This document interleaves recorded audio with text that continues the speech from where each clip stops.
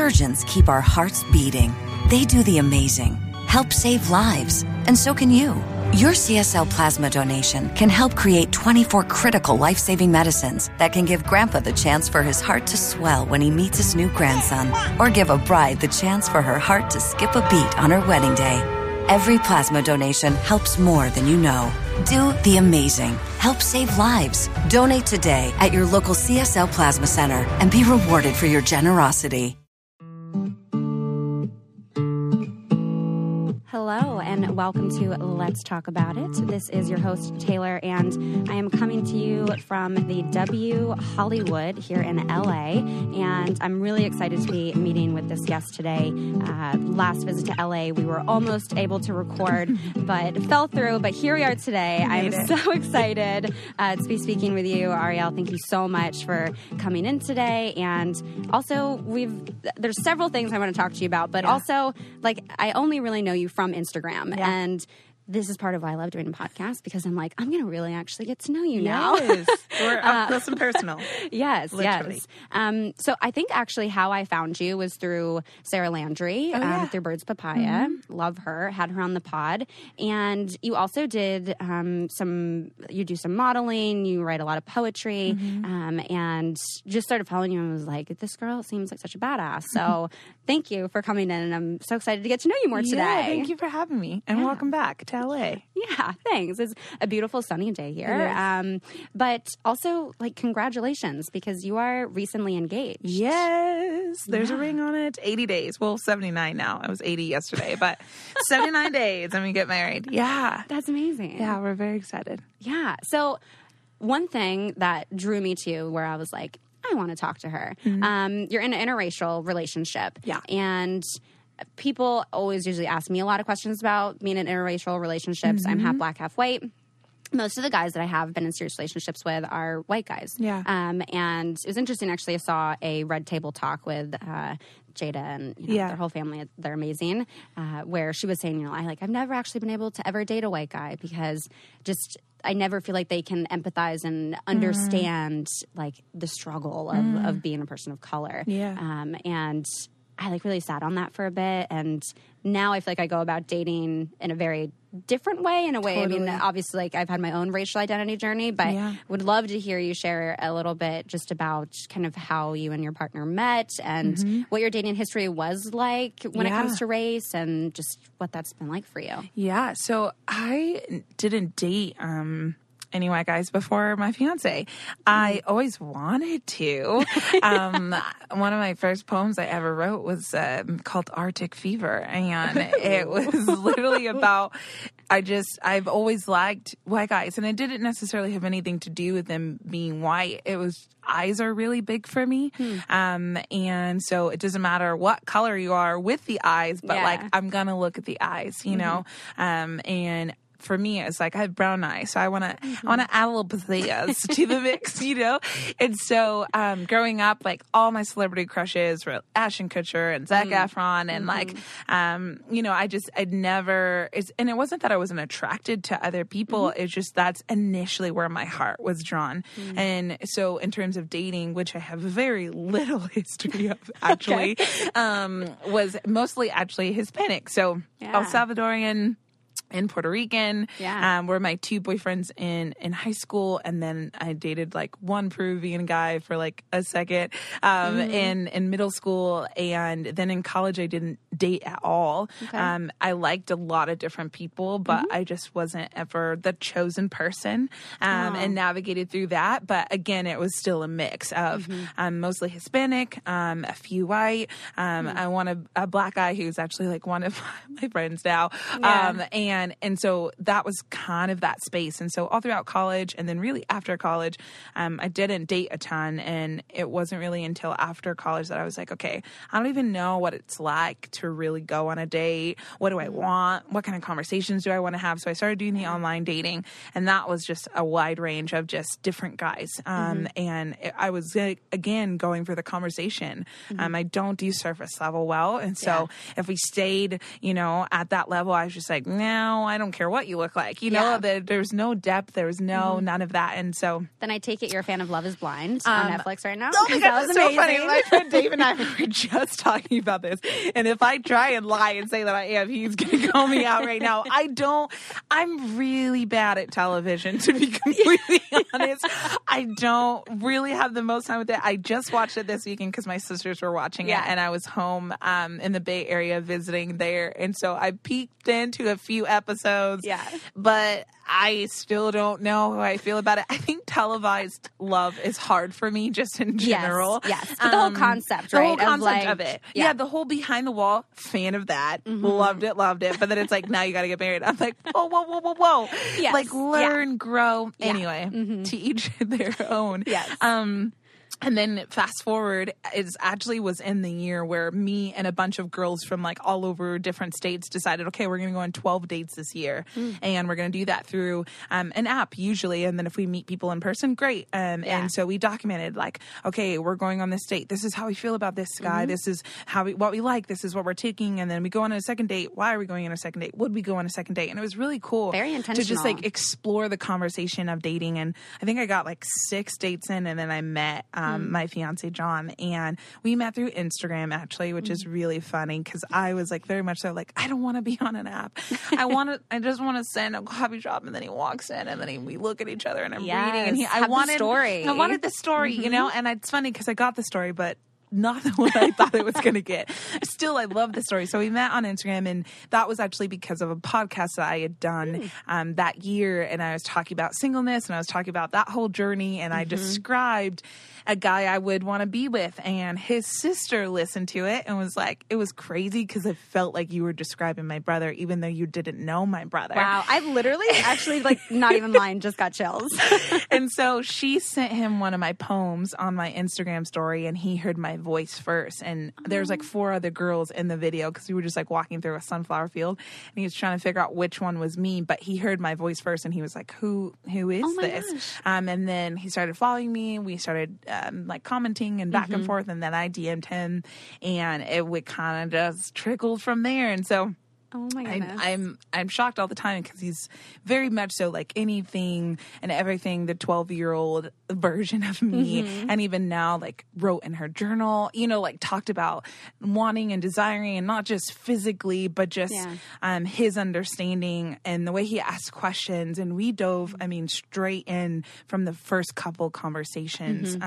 And there was no surface level about him, which I genuinely appreciated. And he was very straightforward, and it wasn't a matter of questioning, you know, how he felt or how he didn't feel. And so the conversation of that was just very easy. It was very easy to fall in love with him. It was very easy to get to know who he was. And when we first met in person, he like wore this bright pink shirt, and he had shorts on to show his like leg full of tattoos. And he was like, I told myself I was going to go in this being fully me. And if that wasn't something you wanted or respected, then that was my answer. And I was like, I feel like that was the thing I was most attracted to about 100%. like your beanie and pink shirt, and like literally DM'd me and was like, I want it, because we were at a house concert, and he was like, I want to come say hi, but I'm like low-key having a panic attack from claustrophobia. And he really does wrestle with small spaces and things like that, but loves concerts and loved music. And so we got to connect in that very tiny house show, and it was beautiful, and I loved it. And so navigating through the first couple months of just the last couple days, guys that I did date in that season were African American, and I had to uproot a lot of just like personal things and what that looks like for me. But I thought they were great men, and I enjoyed the time I had with them. And then all of a sudden, here comes John, and it just kind of put all those things to a halt. And it was very easy. I knew from our second date that I probably was going to love him, you know. And in terms of the racial aspect, that it wasn't ever said until much later.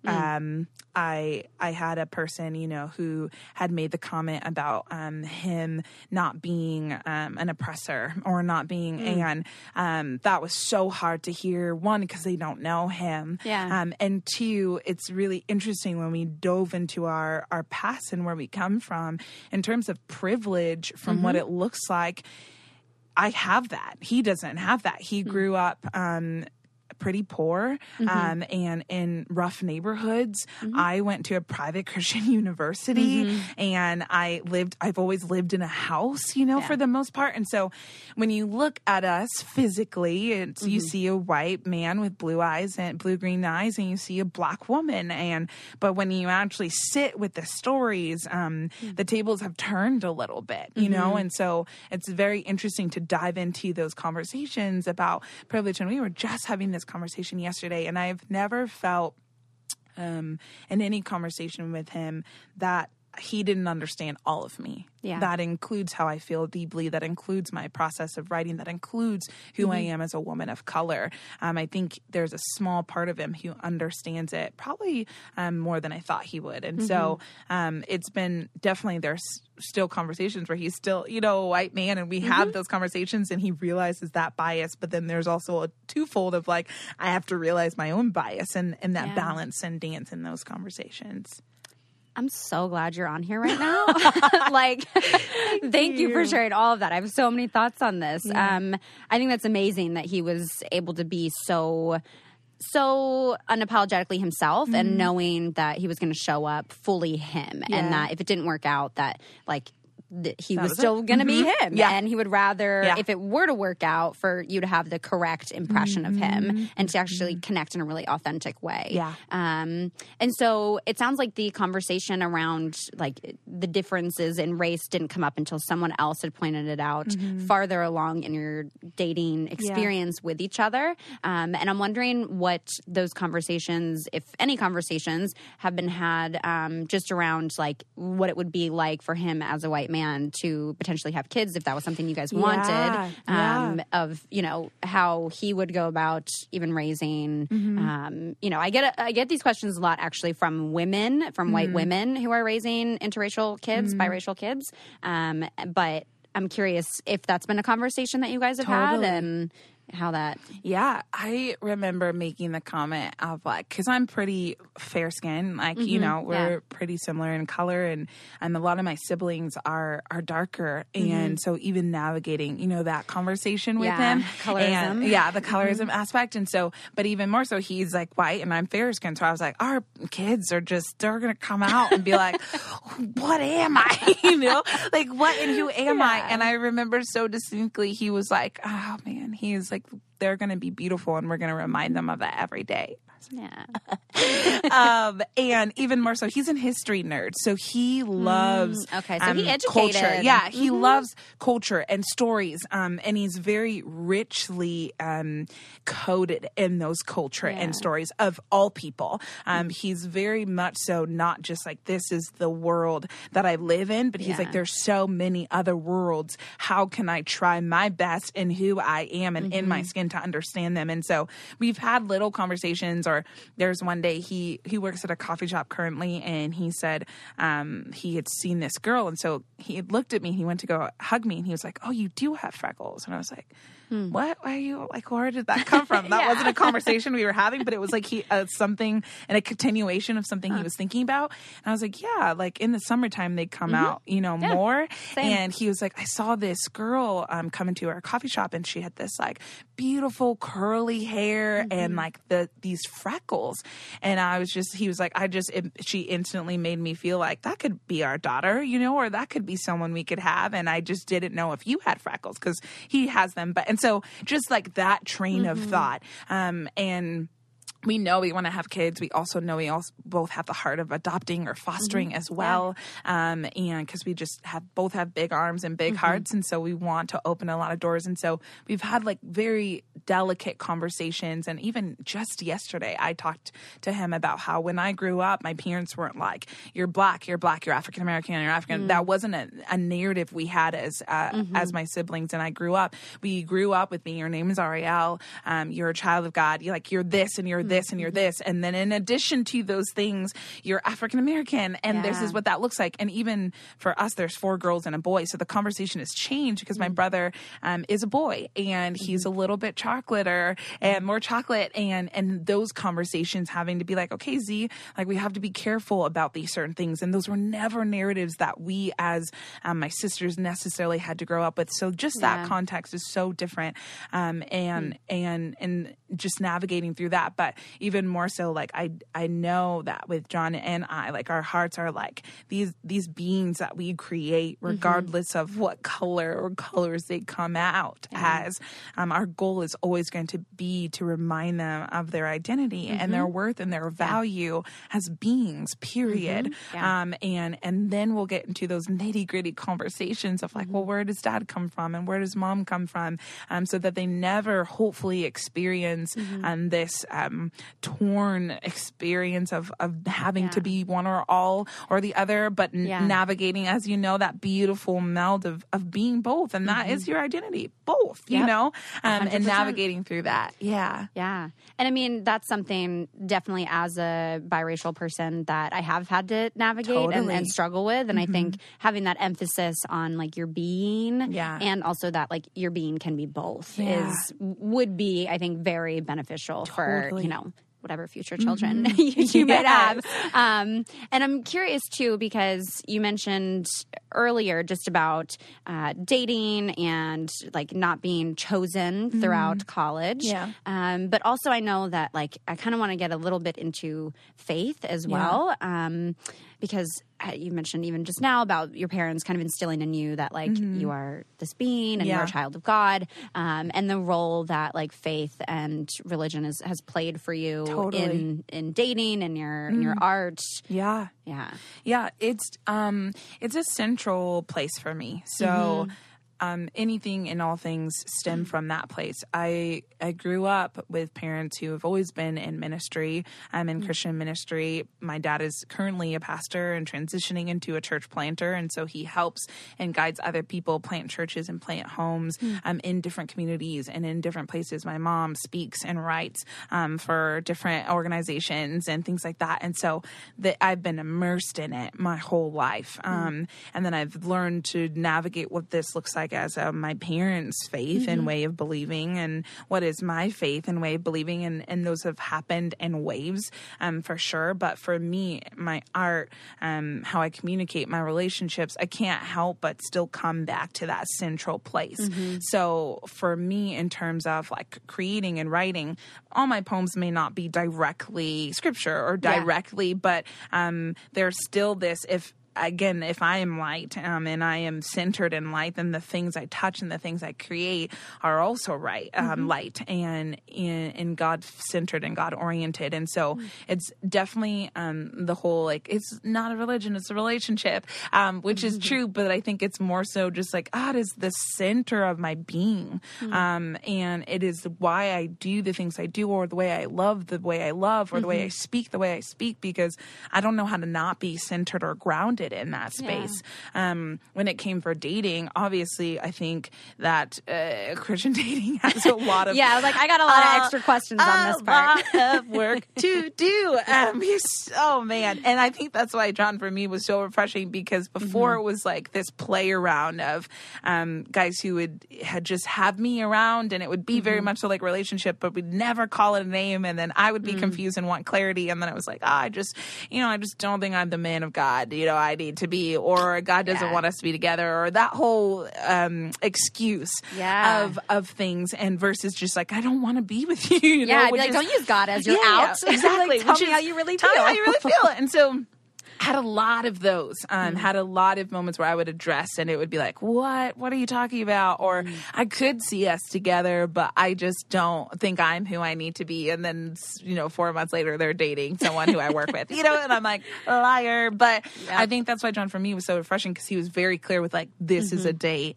I'm pursuing you. And there was no sugarcoating. There was no second guessing about it. And so, and even in our relationship, he is like, he just experiences and sees God in such a different way than I do.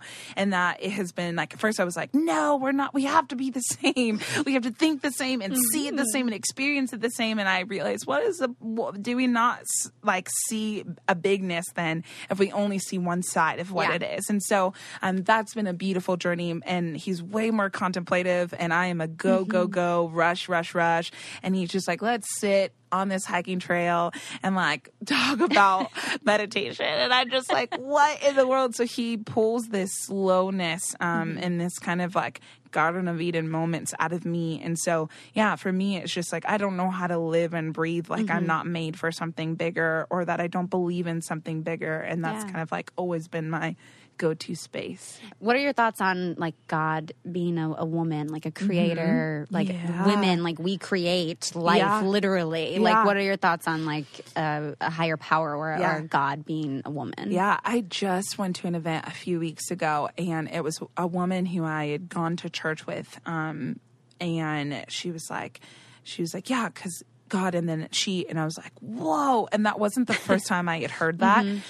There's a song called How He Loves. And I went to a church and they said How She Loves. And I was like, well, technically, if we're all created in this example and in this likeness that is God, then there really is no he or she, but we just comfort-wise, we went to the he. I think because it was like, this makes sense, patriarchal. And it's like God the Father, but it's twofold. It's more than that. If you and I are made in this likeness, then there is a she in this concept. And so I think for me and my just how I've been raised and how I've grown up, I'm still learning to flip-flop that. But every time I hear it, it's like this beautiful, like, oh, because I'm included in this likeness too. That you also have power as a being and as a woman.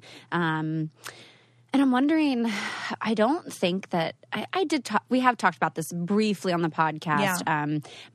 One of my girlfriends, Morgan, she kind of transitioned her lifestyle and found God and is a very, very big part of church now. And we've even discussed kind of how that's impacted how she expresses her sexuality, her views around her sexuality. And I'm wondering for you going through college, even when you said like 12 dates a year, I'm like, that's like a month and a half. Like, what do you So I'm wondering like how you were raised or, your relationship with God, how that impacted your sexuality and how like your beliefs and values around sex and your experiences, how those have been related or impacted each other. Yeah. Well, I don't think that my relationship with God per se ingrained in this. I think it was more so just how I was taught and interpreted what we think God intended when it came to our bodies.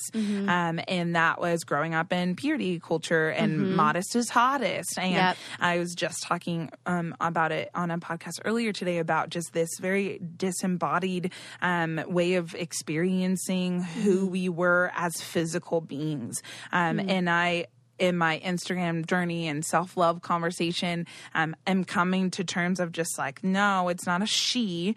This body is me, it's a we, it's a combination of things. But I, for the most part, up until about a year or two ago, lived very much so like my body is this, my mind and my soul is this, and they're separate. We don't touch them. We don't combine them until it's time to, and navigating through that. And so where I'm at right now is healing a lot of those things I didn't know were wounds or didn't know kept me at a place where I don't fully know how to love myself or didn't fully know how to love myself well because I was only loving my mind or I was only loving my soul or I was only loving my heart and because just like kind of backburnering my body a little bit. Yeah, because your body was supposed to be this pure, like untouched, set aside. Yeah. Don't look, don't touch, don't breathe, don't show. And this conversation of modesty, which I recently looked up that word, and it has nothing to do with the physical body when you look it up and you actually dissect it.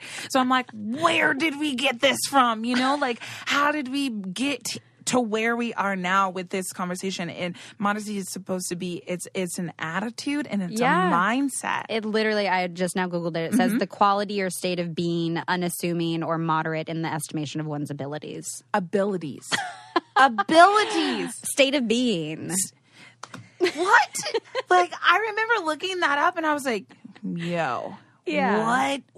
Where did we get that from? You know? Yeah. And there's something so sacred and so beautiful about our bodies and about sexuality that is so intentional with people that we're with. And first and foremost, it's with the people that we're with. It's not for everybody else, you know? In terms of, like, for me, I model swimsuits. That was like a very new territory for me of just like, I never even wore two pieces growing up, you know? And even more so if I did, I probably had a big t-shirt on, you know, because I'm a little curvier than most of my teenage friends or even high school friends. And so I had to do a little bit more hiding and a little bit more covering because you can't cause people to stumble, you know, and navigate it through that. And for me, I continuously go back to the very beginning, and we were called good before we were called to anything else. And that has been like my reminder of like nakedness, bareness, our bodies in its essence. That was purity, just nakedness, just naked existing.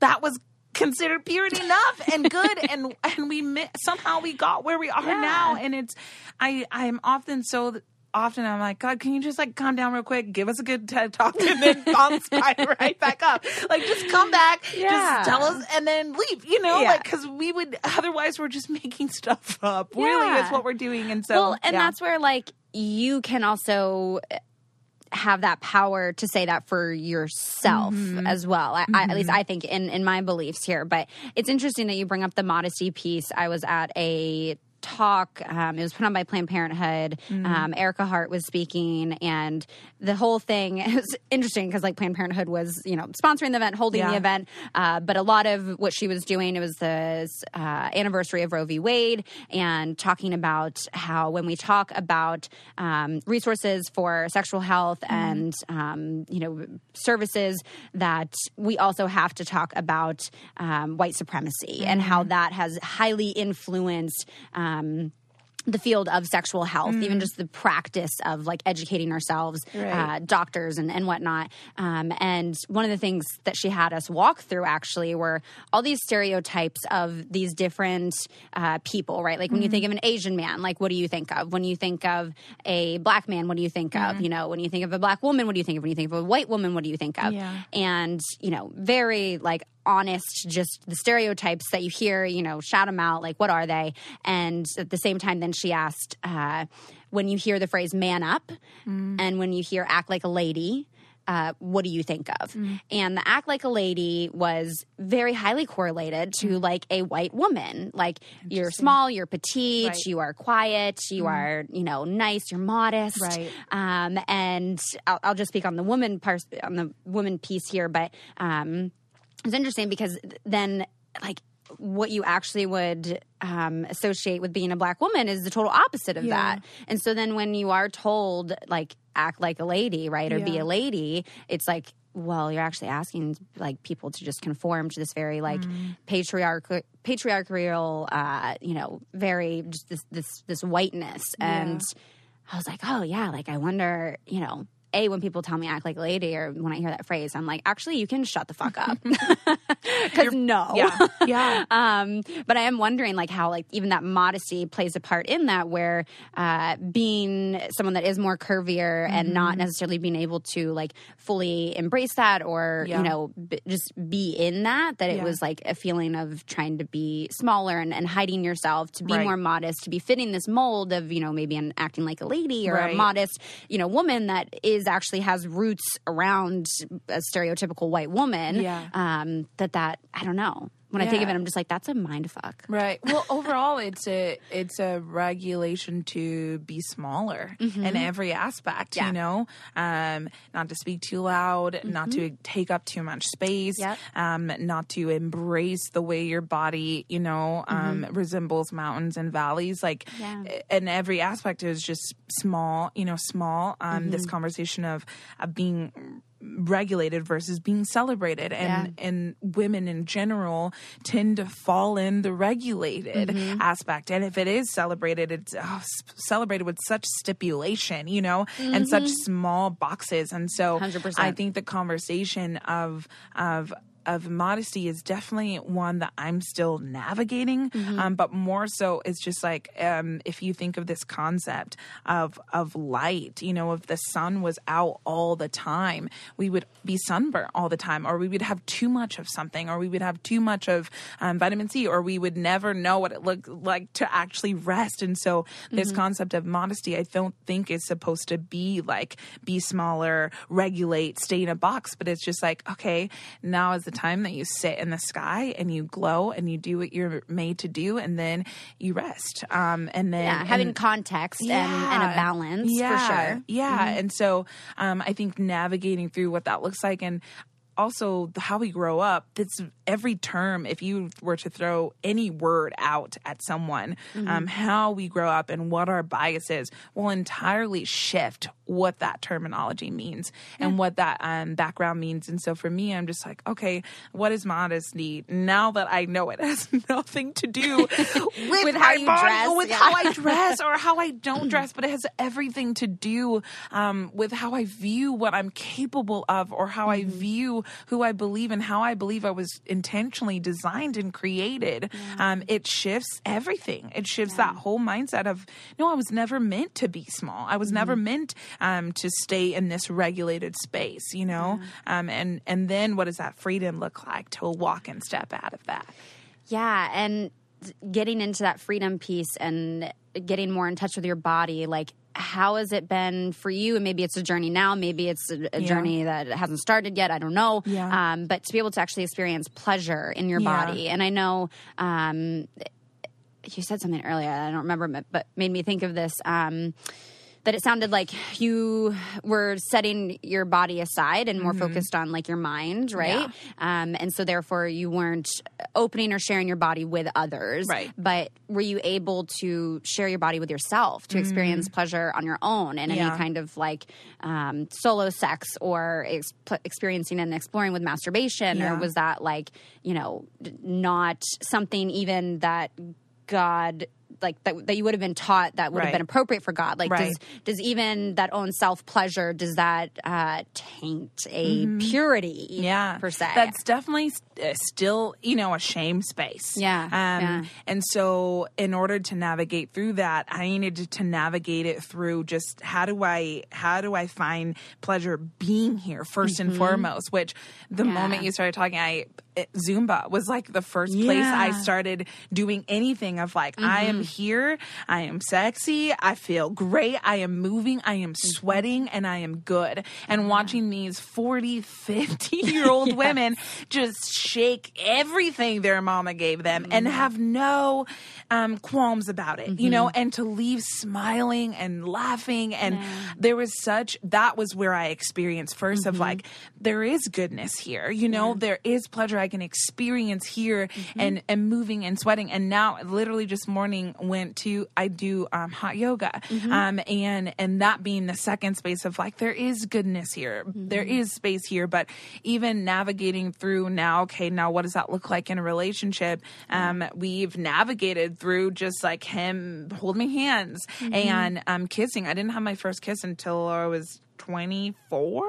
And very just delayed, if you will, or just in good time experiences, and still navigating through like, okay, what is good and what is shame, and navigating through, okay, now in the middle of that, like what is truth, you know? And I truly believe in the concept of saving some parts of who I am for the person that I'm like, you're going to deal with me forever. And I need to know that you're going to deal with me, because I don't know fully what will unravel when I do tap into that intimate space with you. And so for me, that was like a really big thing. I know that I will fall in love with every single person I come encounter with, and I didn't trust myself almost to an extent. And I wanted that space where it's like, this is all of me. Like, once you see me in my goodness and in my nakedness, that is all of me. And I need to know that you're in this journey with me, and that we're in it for the long haul, which is why I think I love the relationship I have with my fiance, because there are some days where we barely even, we like get to the end of the day. I'm like, did you even kiss me today? Because like there's so much more. I would rather get lost in conversation with him. I would rather like experience a hike with him where both our bodies are falling in tune with the movement and the sweat and their goodness and navigating through spaces like that. So it's definitely something I'm still, even in my almost 30s, exploring and having to uproot a lot of shame in order to walk in the freedom of things. And still navigating. Yeah, I'm really happy to have you as a guest on today, and that you're open to sharing and talking about this topic, because I get a lot of questions from people asking about, because I didn't really grow up with any kind of religious background. I consider myself more of like a spiritual person, but I do talk a lot about sex on the podcast, and am in training to be certified as a sex therapist. Awesome. And so I do get a lot of questions from people who grew up, very within, the mind of God and being a child of God, as you're saying, but experiencing so much shame around sex, and asking me, kind of like, how do I navigate through that? And how do I, embrace my sexuality and embrace my pleasure and my body, when there's so much shame associated around it, and I feel like I'm being a bad person if I'm even touching myself, or if I'm engaging with someone else. And so I'm like, if there's any other more thoughts that you can share on this of this journey for you, because it really is a question I get a lot, and I really haven't had anyone on the pod who could maybe even speak to that experience. Yeah. Oh man, I think that we have 30 years now of like, or plus, or however, whatever ages your audience find themselves in. In those spaces, you're not just uprooting moments of shame. You're uprooting deep-seated years of it. There's a lot to unlearn. Conscious or unconscious. And there's a lot to unlearn. And then there's also a lot to like, okay, I'm going to take this, but I'm not going to take this. And I'm going to navigate this into where I'm stepping into. And I told someone the other day, because even in my space, I'm still in a lot of faith-based worlds, and I'm in a lot of not faith-based worlds. And so navigating through that conversation of like, I post myself in swimsuits, and I post, sometimes I'll post a bra, and even in that of losing a lot of the other spaces, because that's not how they would like to have that narrative, and that's not the conversation that they would want to have. And I told her, I was like, I don't want to be responsible for raising another generation of women who are not at home in their own bodies. Because it comes back to, we were called good before we were called very good before we were called anything else. And we were loved. And that when we were loved. State. Yeah. In that naked state. And so, uprooting that shame is sadly, it's going to take a little bit. And it's going to take some anxiety, and it's going to take some panic attacks, and it's going to take some learning, and growing, and really uncomfortable tension. And all you can do is sit in this moment, this day, and then the next moment, and then the next day. And there's no set scenario, but, and I think individually too, it looks very different. Like for me, I had to start working and sweating and moving in different ways that I wasn't used to in order to find this, like, okay, I'm listening to you, I'm talking back to you, because the body does talk and the body speaks, and to listen to it. And if that initial clinch up kind of response that we have in those moments, where we instantly just shower ourselves with, you're not good, you're not good, you're not good. The first thing is always to bring back the truth, and the truth of that you were always loved and that you were always good, and to come back to that space and then to navigate, in the next wave. And so this is definitely still conversation I'm having, but my senior thesis was about this conversation and interviewing a lot of women who were married and didn't know how to be with their husbands intimately, because we've been told for so long that we can't, and we got to turn it off. And then it's like, ta-da, now you're supposed to turn it off until you get married. And then when you get married, you better be turned on all the way, and it better be fantastic. Right, and you're like, that doesn't work, like it just doesn't work. So what does that middle look like? And I don't know what that middle looks like. I've read a lot of people, Hillary McBride, Lisa Gungor, they're faith-based people who are having this sacred feminine conversation, which I really love. And I just listened to a podcast the other day. It's called The Trailer Cast, and they're both therapists.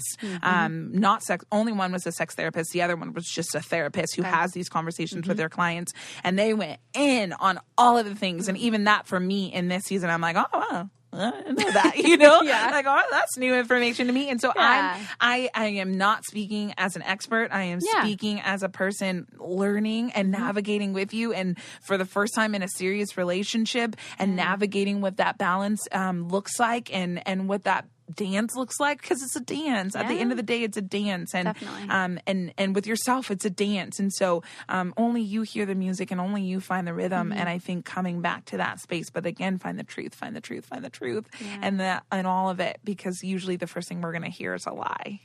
Yeah.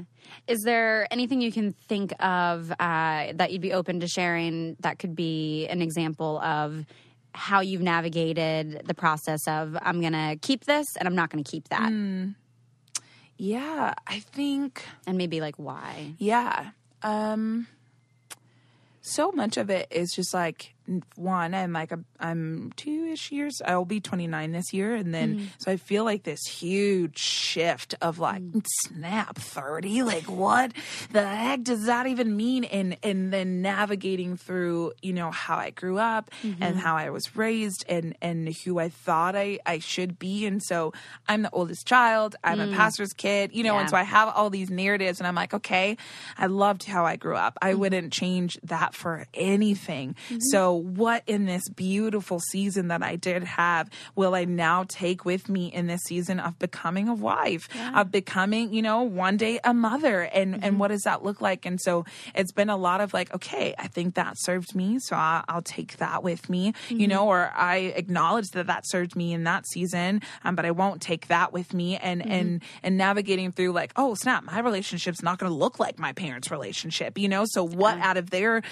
beauty and their bonding do I want to grab glimpses of and like sprinkle into whatever John and I create together, And so it's very much so like you think of you baking something. It's a cup full of this, it's 1/4 of this, it's 1/3 of this. And then what do you want to create with what you have together? And so I'm definitely in that season now of like, wow, if 30 is like adult, then I have some things that I'm like sifting through, and navigating through, and getting married a little bit later than most of my friends, and things like that. And so navigating through all of that of like, oh snap, who do I want to be in this next 10, 20 years that I will exist in as I'm transitioning out of this first wave of 30 years that I just had. Yeah. It's definitely a lot to navigate through.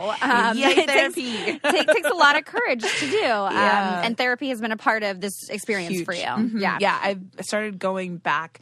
I had like a lot of weird moments before because I have a psych degree. And so I would go into sessions and they're like, oh, you know how to cope. You're fine, like, or when should I come back? And it's like, you don't need to come back. And I'm like, no, I just want to pay you so I can talk to you. That's really all I want, But I kept getting that whole, you don't need this.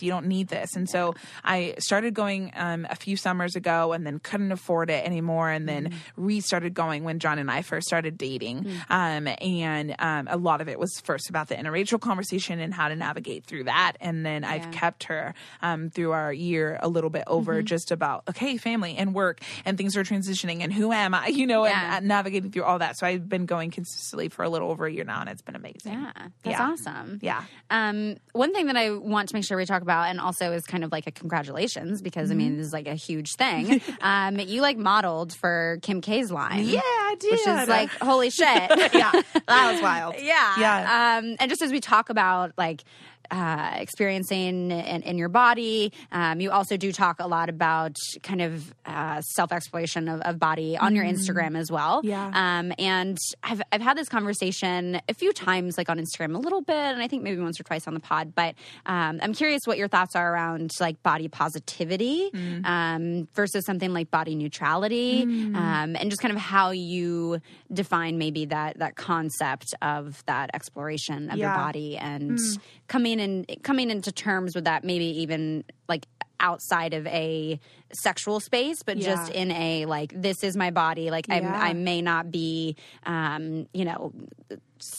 in a very thin type body or in a body that society would necessarily approve of, which again, I think is shifting anyway currently. And I think it is also thanks to people like you that are actually speaking up and that are owning their bodies and saying like, no, like this is my story. This is my body. I am in this and I'm not going to like, make myself small anymore. So much of it, I think I don't really call it body positivity a lot of the times, only because I think it creates the assumption that it only has to be positive, and then also the body neutrality of it. I'm like, I like to sit in the middle of things. And so I personally refer to it as my body, my self-love journey, because it is a journey. It is a process. It's just an everyday navigating, because some days you love where you are and some days you feel like a potato, so like navigating through that both space and then also not calling it one or the other, so that there's permission to do both. Permission to, I posted this a few weeks ago, but it was just like, sometimes I don't love or hate my body. Sometimes I'm just in my body. And that's all it is. It's just, I'm just here and I exist and I'm being. And a lot of it comes back to that. I think just the permission to just exist and permission to just be, because our bodies will shift and change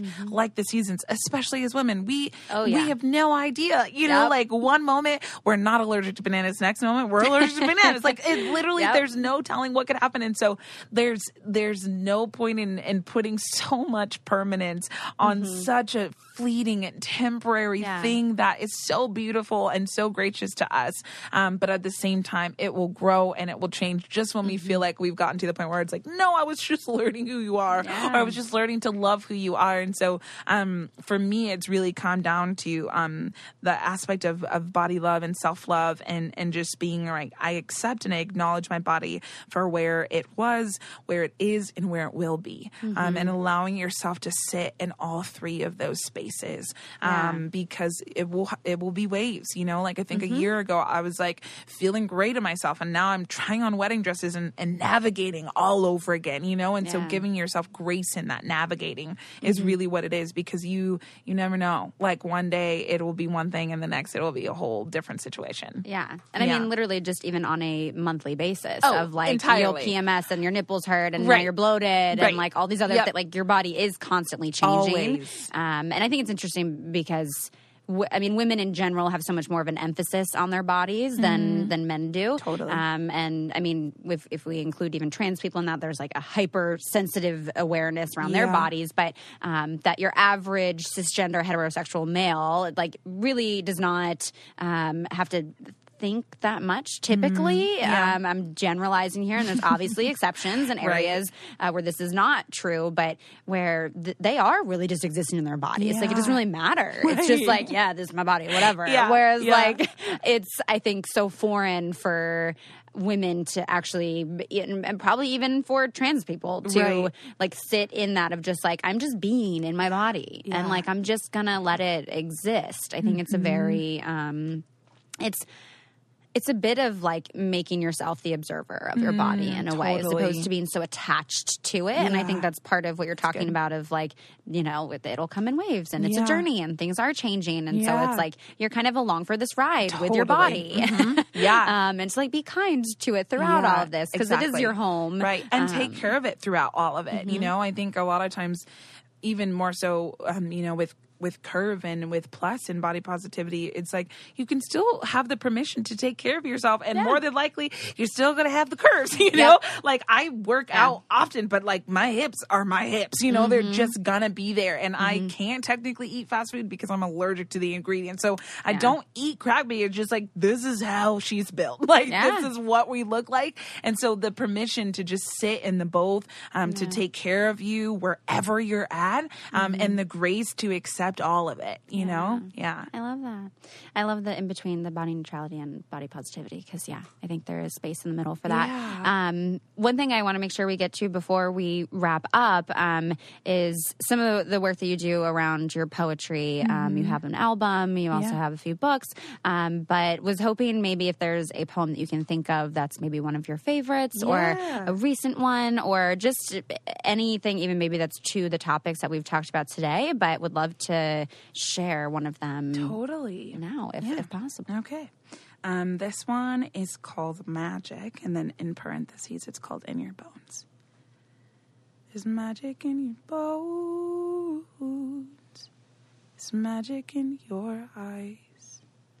There's magic swimming all around in your mind. There's magic in you. There's magic in me. There's magic in us. If only we believe.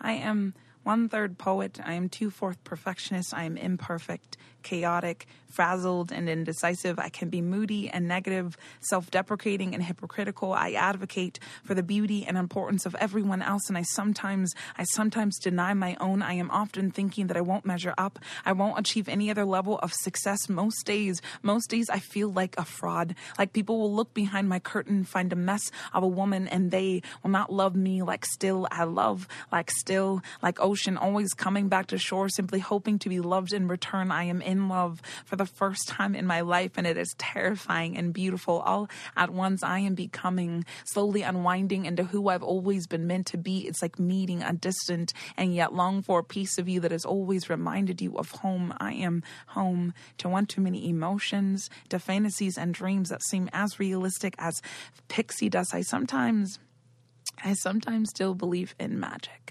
Hope that it is tucked in the wings of a butterfly, or maybe in the dimples of a really chunky baby, in the colors of the sunset, or the way that he looks at me. And they may call me something like foolish, 28 years old and still believing in magic. But what if the thing we're most afraid of is not that it doesn't exist, but that it's lived inside of us all this time, and we called it foolish? Well, then call me foolish, because I could see it swimming in my veins.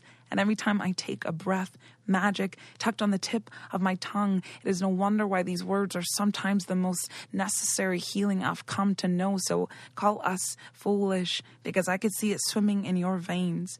And every time you take a breath, magic tucked into your very existence, so much so that your breath is a miracle, and you are a miracle. There's magic in your bones.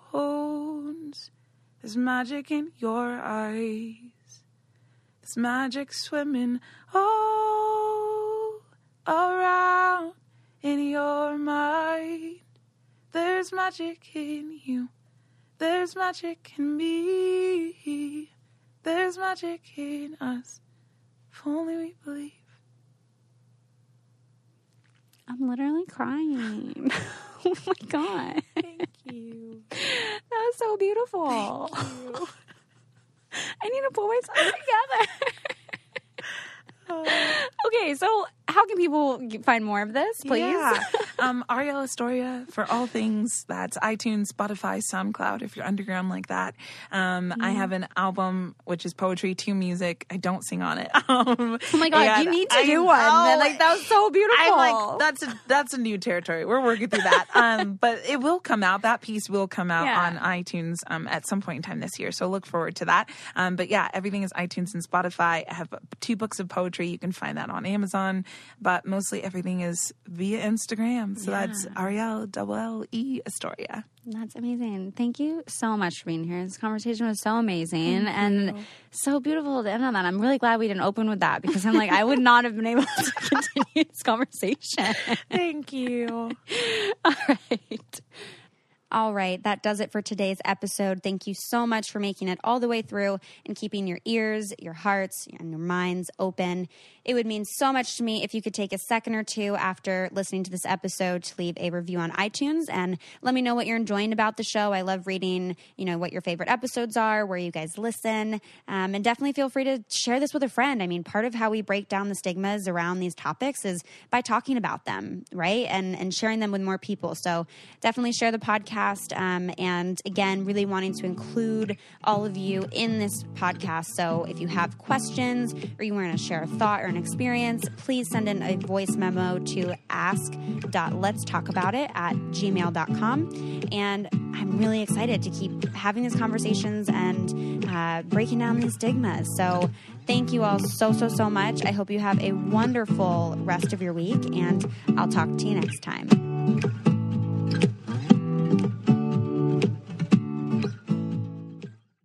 Surgeons keep our hearts beating. They do the amazing, help save lives, and so can you. Your CSL plasma donation can help create 24 critical life-saving medicines that can give Grandpa the chance for his heart to swell when he meets his new grandson, or give a bride the chance for her heart to skip a beat on her wedding day. Every plasma donation helps more than you know. Do the amazing. Help save lives. Donate today at your local CSL Plasma Center and be rewarded for your generosity.